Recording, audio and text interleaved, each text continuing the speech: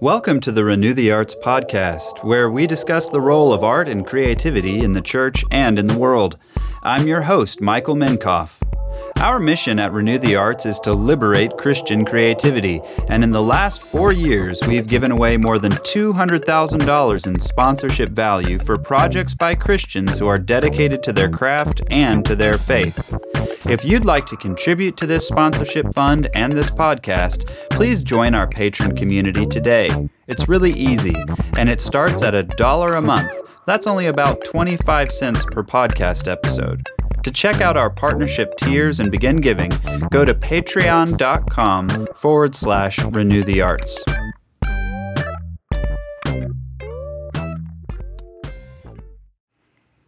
For this episode, Justice and I drove to Franklin, Tennessee to visit author, speaker, and pastor George Grant in his home.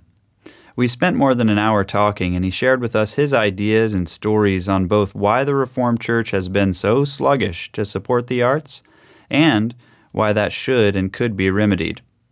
After this inspiring conversation as we were exiting his home, we saw some handwritten pages framed in the hallway before his front door. He told us they were original pages from G.K. Chesterton's notes, including some fine sketches and 2 outlines for books, one published and the other not even written. I thought this was fitting, as Dr. Grant reminds me of Chesterton a good bit.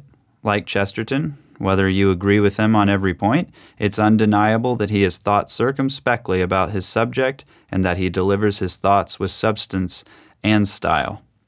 We hope you enjoy this conversation as much as we did. I am excited about this podcast because it is a real issue for us. This isn't a not real issue. This is a conversation I actually want to learn from personally, because it is very frustrating to be a Reformed Christian and feeling like our theology and our worldview is fertile ground for investing in the arts. Right. And constantly running into Christians. And historically it has been. I mean, Paris was essentially designed by Calvinists that were the greatest artists of the day. They came out of Geneva, and obviously Napoleon and Napoleon III restructured a good bit of Paris, but the Parisian design that we're familiar with was actually created by Calvinistic architects who set the standard in the same way that Palladius did in Renaissance Italy in creating the Palladian style. There is a distinct Parisian style, the atelier and all of the rest, that we immediately recognize. See a glimpse of it, the cafe, the street corner, the kiosk, all of that was created by Calvinists. That is a part of our legacy. You think about what the Reformation created among the Flemish and the Dutch, and it not only created this incredibly industrious economic force that changed the shape of capitalism forever, it created these schools of art that are to this day unrivaled. And so there's historic proof absolutely that Reformed thinking is fertile ground for investment in arts and culture. Absolutely. Yeah. And we the greatest music that the Reformation has ever produced is the music that, in a sense, created classical music. I mean, with Johann Sebastian Bach and the creation of the Baroque style, you have the setting of the standard in the same way that somebody like Palladius did during the Renaissance for architecture. Bach does that for music, and all the way up to Philip Glass, we're still following his standards, however much distorted it may be. So that is the Reformed tradition. And what do you think, before we get into the troubles that we might be facing now, what do you think is that theological catalyst as far as, there's proof that the Reformed tradition is invested in culture and is invested in arts.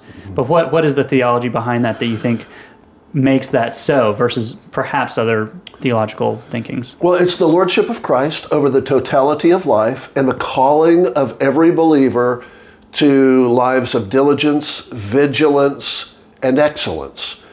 And it's, what Francis Schaeffer talks about when he describes the Christian worldview and the great high calling of Christians to impact their culture and to impact the world through the ordinary things in life. It's what Abraham Kuyper was talking about when he talked to his students about the application of the gospel to every arena in life. There's not one square inch in the whole domain of human existence over which Christ, who is sovereign over all, does not say, mine. Great Kuyper quote. So, understanding that, there is a stewardship that we have to demonstrate excellence in every single area. All Christians, and every church in America patronizes the arts. The problem is most of the time we don't realize it, and most of the time we have such shabby aesthetics that we wind up patronizing shabby art. So we hire architects, we hire landscapers for the church grounds. We decorate the nursery. We are patronizing the arts.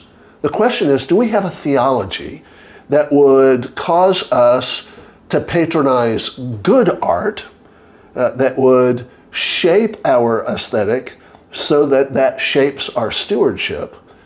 And are we going to go ahead and think through the implications of what all of this means for the wider culture?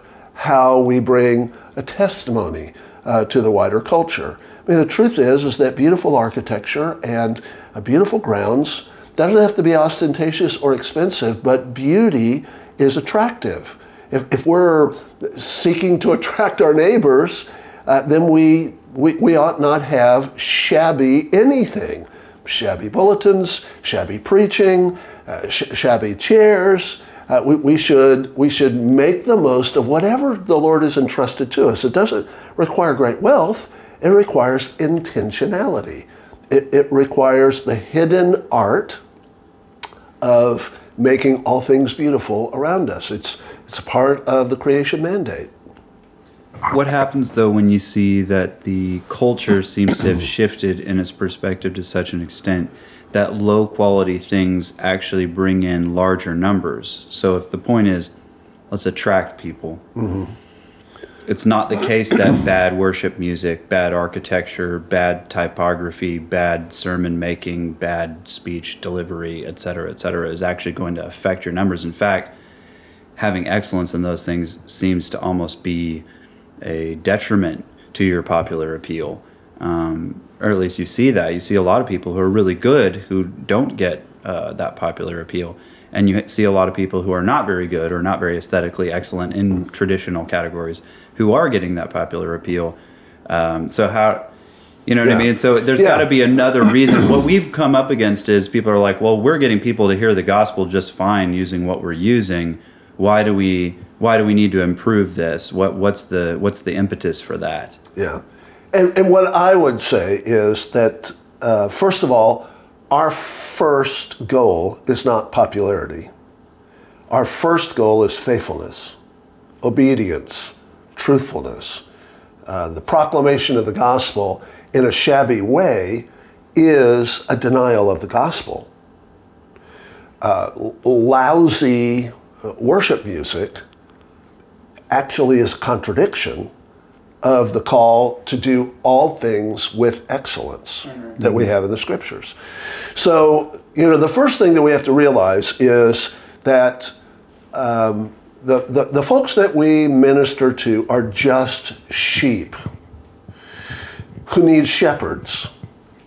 So our task, regardless of numbers, popularity, polls, dollars and cents, our task is to do what is right and good and true and beautiful. And recognizing that it's always an uphill battle.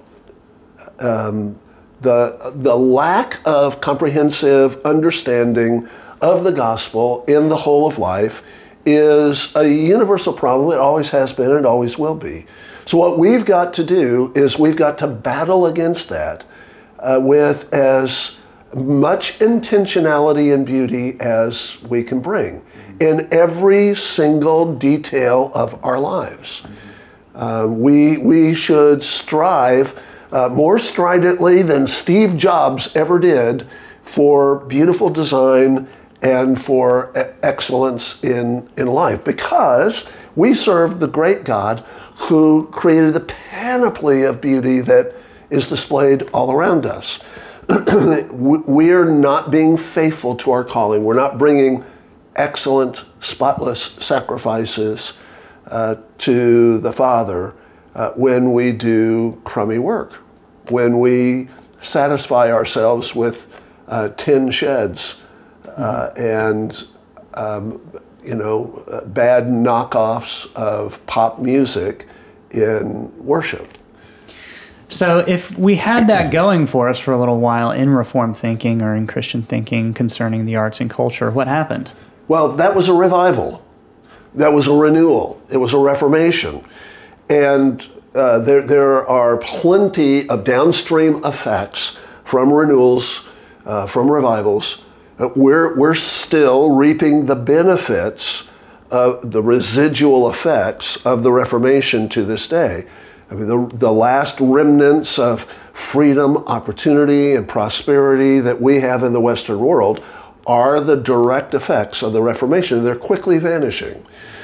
And so what we have to work for with all diligence is the kind of Reformation that Calvin and Luther and Melanchthon and Beza and Knox all worked for. At great risk, I might add. They put their lives on the line. They were hounded out of their towns from time to time. Some of them lost their lives.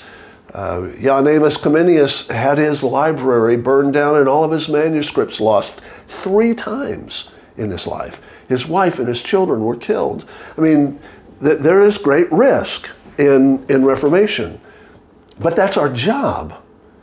That's what we're called to. And so as artists, as preachers, as missionaries, as teachers, as mentors, all of us in every arena, we have to be willing to do what is right, take all of the risks, and push that forward, knowing that the Lord honors faithfulness, and He will bring fruit.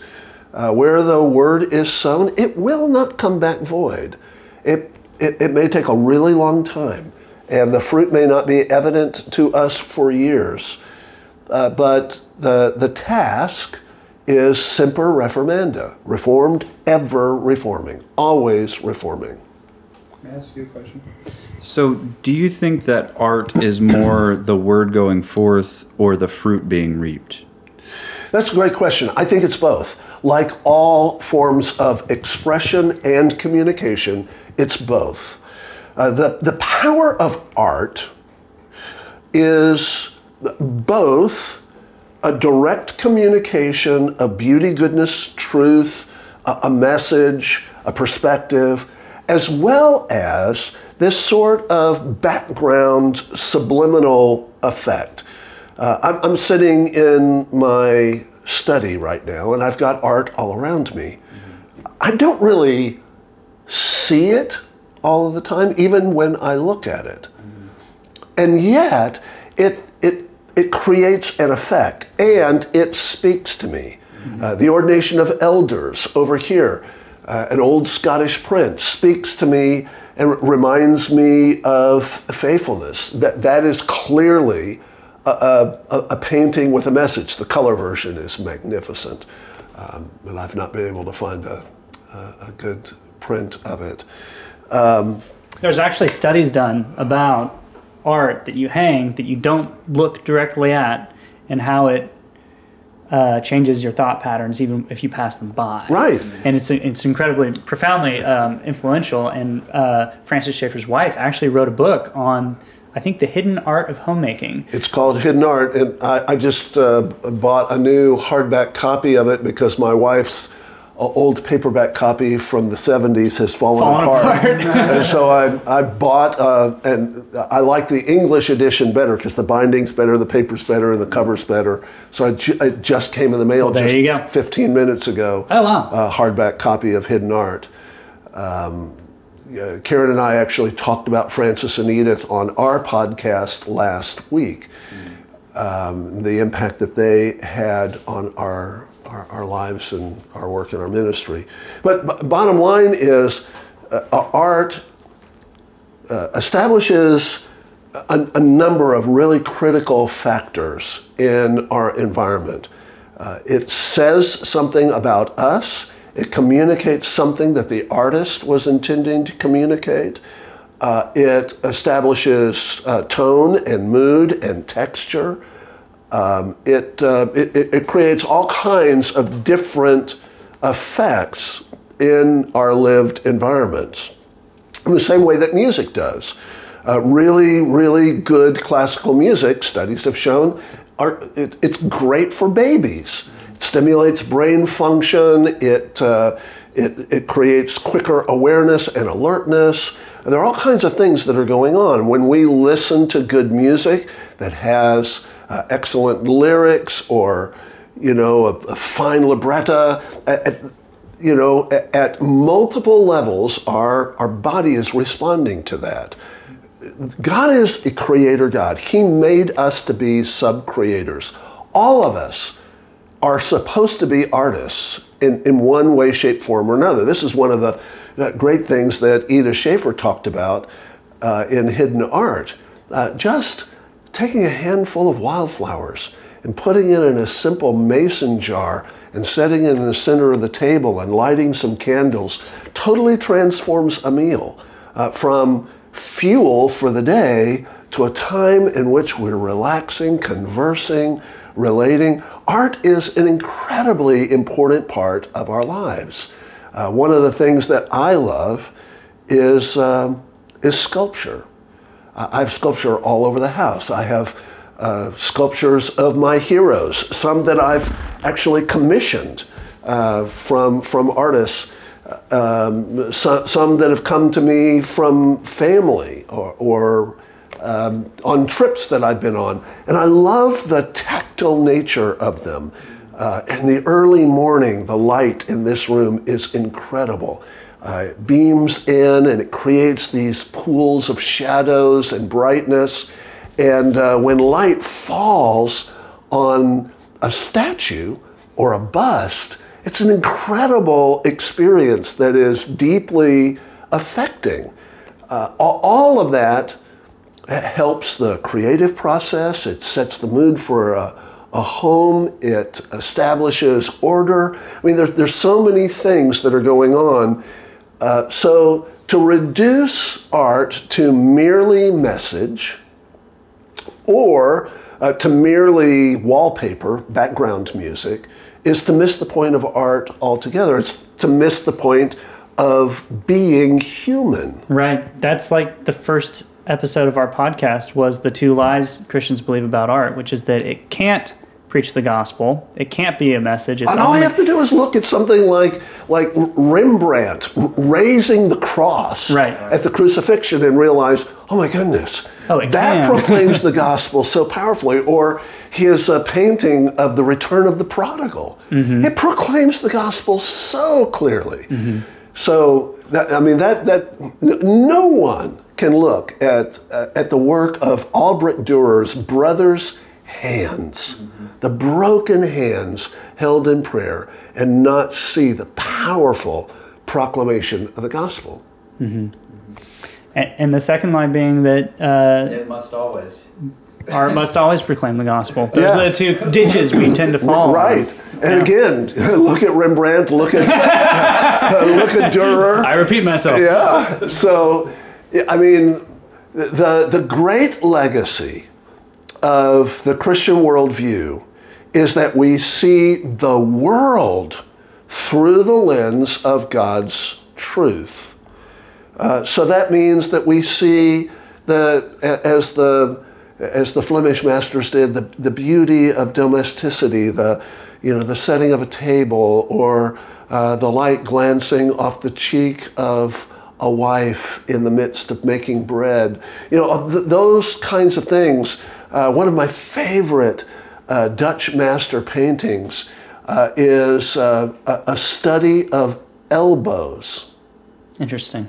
There's no proclamation of the gospel there, and yet there is this sense of this marvelous invention, the elbow. Is there anything more marvelous in all of engineering history than the elbow? It's just remarkable. And the artist captured it beautifully, all of its dimensions and its splendor. I look at that in the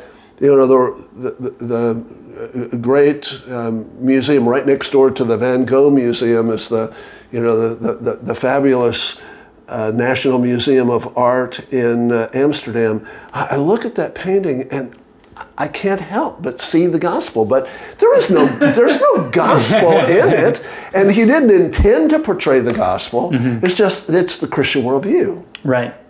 Which in some ways is the gospel, as far as seeing all things rightly. Yeah. Who would have ever thought that you could see the gospel in elbows?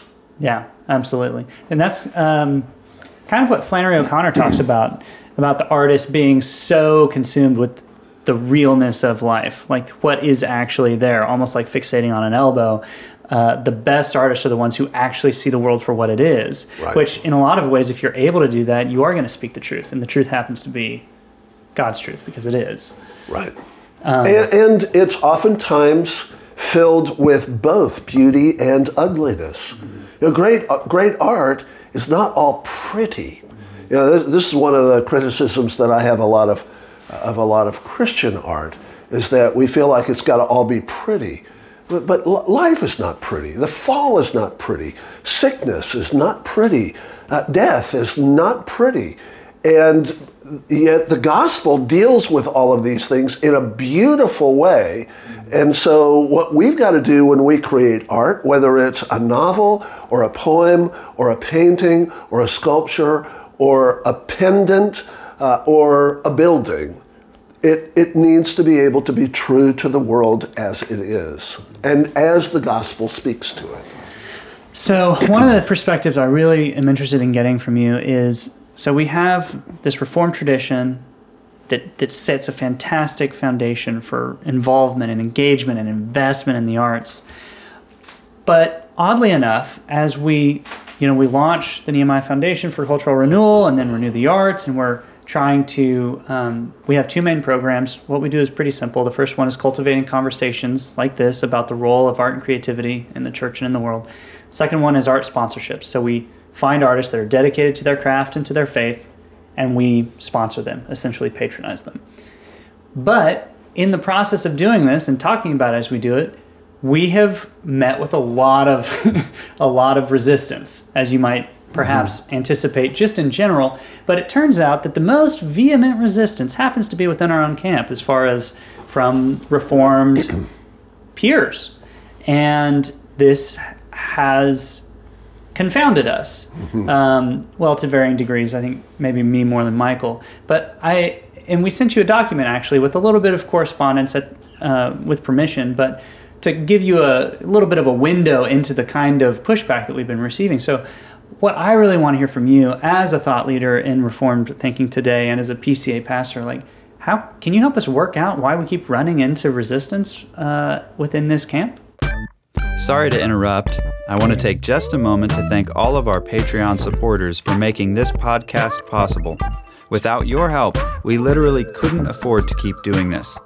I want to offer a special thanks to our newest supporters, Daniel Acosta, Evelina Pinar, and Pascal Bellil. Thank you all so much for your support. If you'd like to contribute to this podcast and this movement, please join our patron community today at patreon.com/Renew the Arts.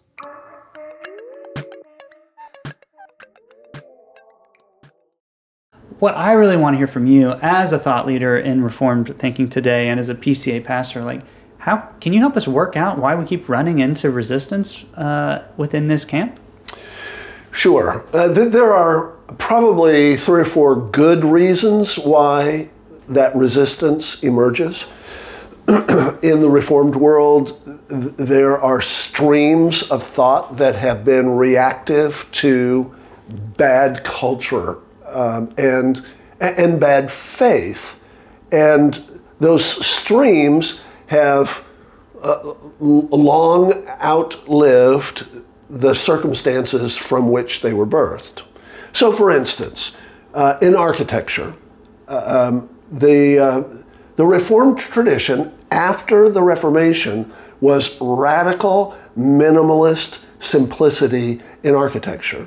And the reason for that was it was a reaction against the Rococo and Baroque styles, the ornate sort of architectural embellishments that adorned Roman Catholic churches. In the same way that Protestants tended to put roosters on the tops of their steeples as a poke in the eye to papists, they simultaneously sought to hyper simplify their meeting houses. So if you go to a New England meeting house, while it's quaint and beautiful to us today, especially for those of us who live in the world of lots of tin sheds and strip malls, the truth is that those buildings were a radical reaction to the embellished architecture of Roman Catholicism. Well, unfortunately, that aesthetic has bled down, and it has become diluted in the Reformed world to the point that we feel like we have to have basically, instead of shiplap, now we've got sheetrock, and sheetrock is not nearly as aesthetically beautiful as shiplap, and so we don't really have. We've adopted the idea of the aesthetic, but we've by our reductionistic thinking, brought it, into the cheap vernacular of economic necessity that we wind up with these ugly sheds. So that's one good reason why there is resistance. You have this old tradition of resistance against Roman Catholicism. Secondly, you have the whole question of economics, which is closely related, but the idea is we want to spend money on people and not stuff. And even though our churches do spend a lot of money on stuff, particularly on cool tech tools or grandiose buildings with lobbies and fountains and all of the rest, in our mind, those are all expenditures on people. And so we don't want the embellishments and intrusion of costly art in our bill. And it's usually argued just in terms of sheer numbers, sheer economics. This is how much we can afford, Pastor. We can't do anything more. And that just kind of becomes embedded. And it is true that during the Reformation, there needed to be a reaction against Rococo. Thank the Lord we don't have Rococo Presbyterian churches. And it is true that we need to be good stewards with our dollars. Thank the Lord we're not, spending millions of dollars on ridiculously foolish artistic patronage, like corporate America does with their steel contraptions and whatever. A third good reason why churches and people in the Reformed tradition tend to resist art and artistic endeavors is simply that the Christian world has not been well educated. And therefore, to introduce art almost always creates some sort of conflict in churches. So the bottom line is that we have these sort of good reasons, desire to avoid conflict, desire to avoid wastefulness, a desire to avoid sacerdotal architecture, has created a tradition. Unfortunately, in our context, none of those arguments are any longer valid.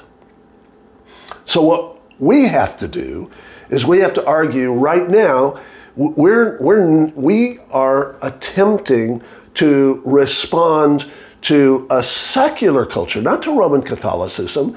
And so what we need to do is sacralize our spaces, not desacralize our spaces. We need to put an emphasis on a kind of stewardship that cherishes sacred space, doesn't shy away from it. And third, we need to educate our people so that they begin to see the incredible necessity of good art in their lives, in their daily lives, and in their sacred spaces. Mm-hmm. That would herald a real transformation, and I'm convinced would be the leading edge, the point of the spear of a new reformation. Because we are not going to win our culture merely with arguments or Trump signs.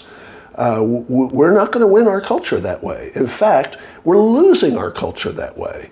What we've got to do is we've got to demonstrate that what human hearts long for, find satisfaction and real and abiding answers in the gospel.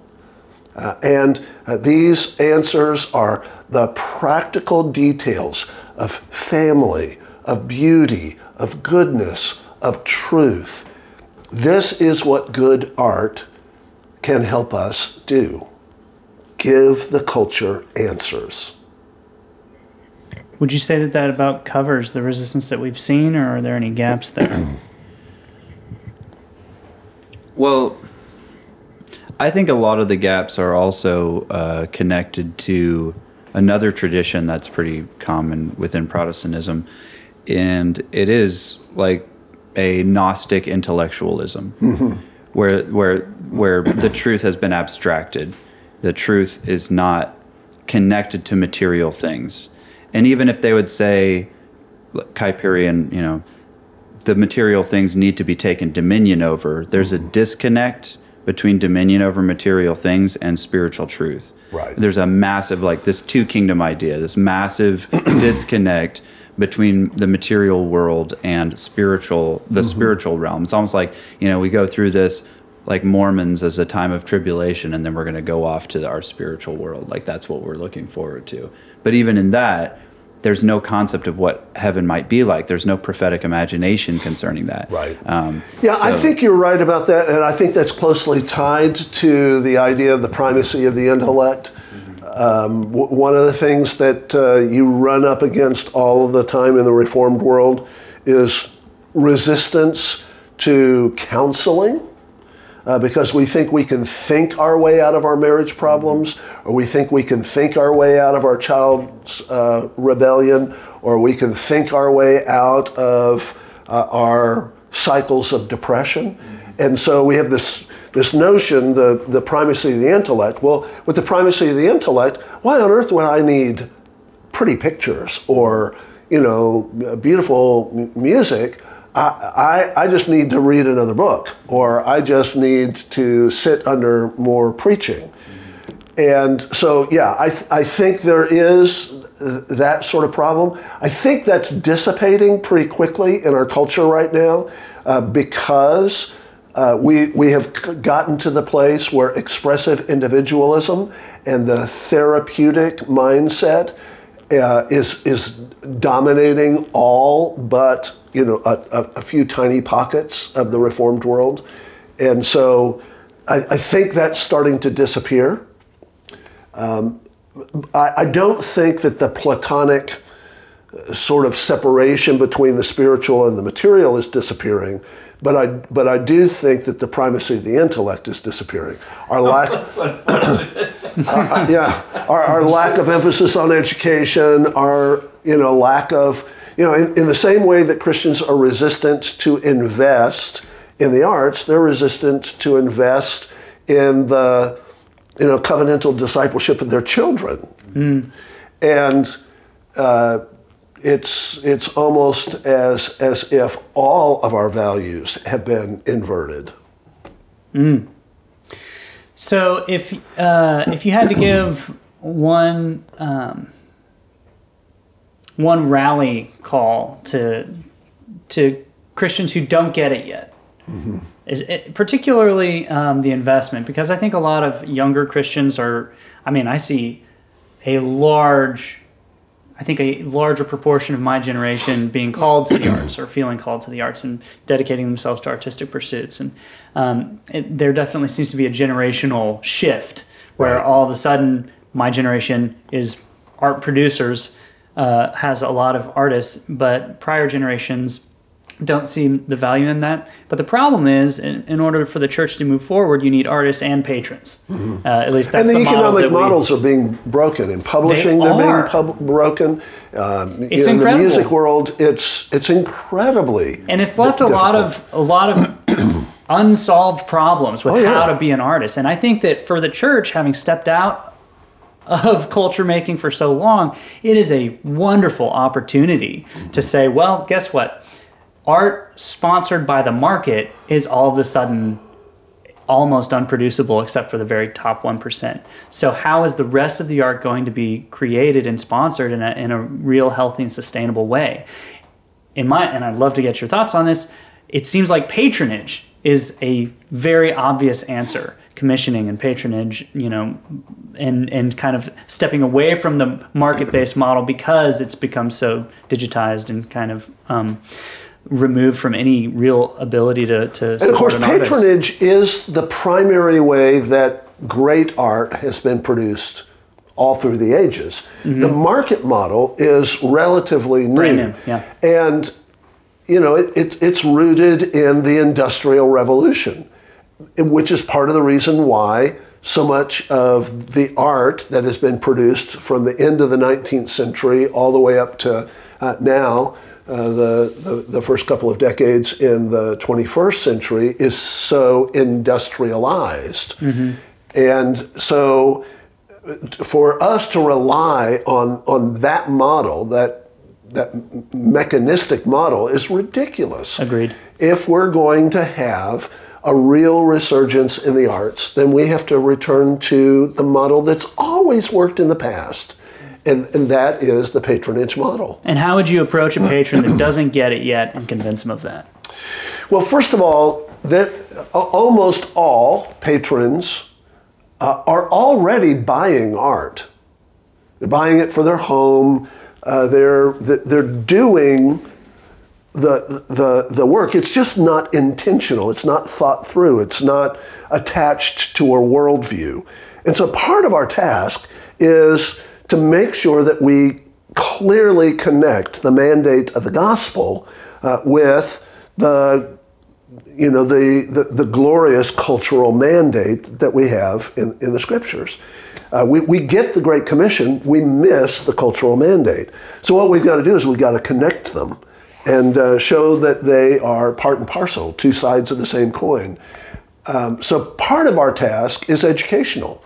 To do what Francis Schaeffer did for his entire career, what Hans Ruckmacher did for his entire career.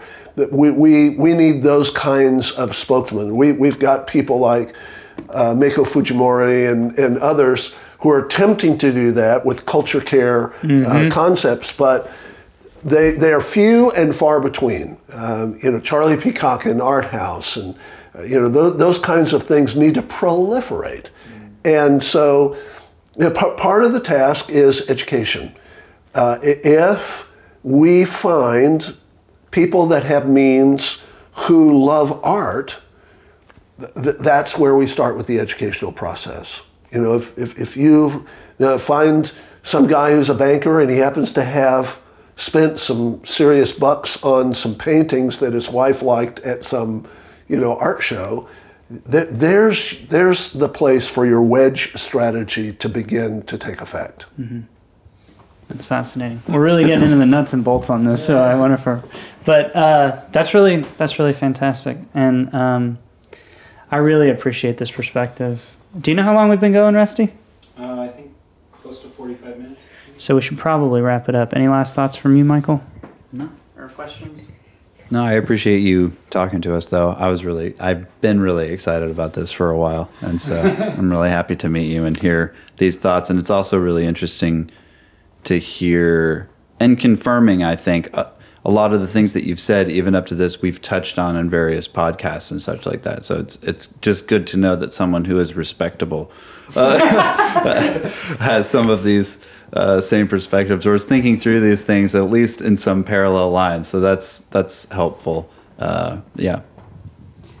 We're gonna have a little bit of an extended conversation for specifically our patrons, and so we're gonna hop on over to that. But thanks for being on the main podcast. Oh, absolutely. My joy. We asked Dr. Grant what song he would like to use to finish up this podcast, and he referred us to a member of his church, a parish Presbyterian in Franklin, Tennessee, who wrote some psalm arrangements for Sunday morning worship. His name is Henry Hafner, and this is Psalm 11, Gainsborough, off of his record Southern Psalms. We also recommend that you check out George Grant's new project that's going to be released here very soon called Keystones. It is based on the discipleship model of Thomas Chalmers, the famous Scottish Presbyterian. So we recommend you check that out at georgegrant.net/keystones.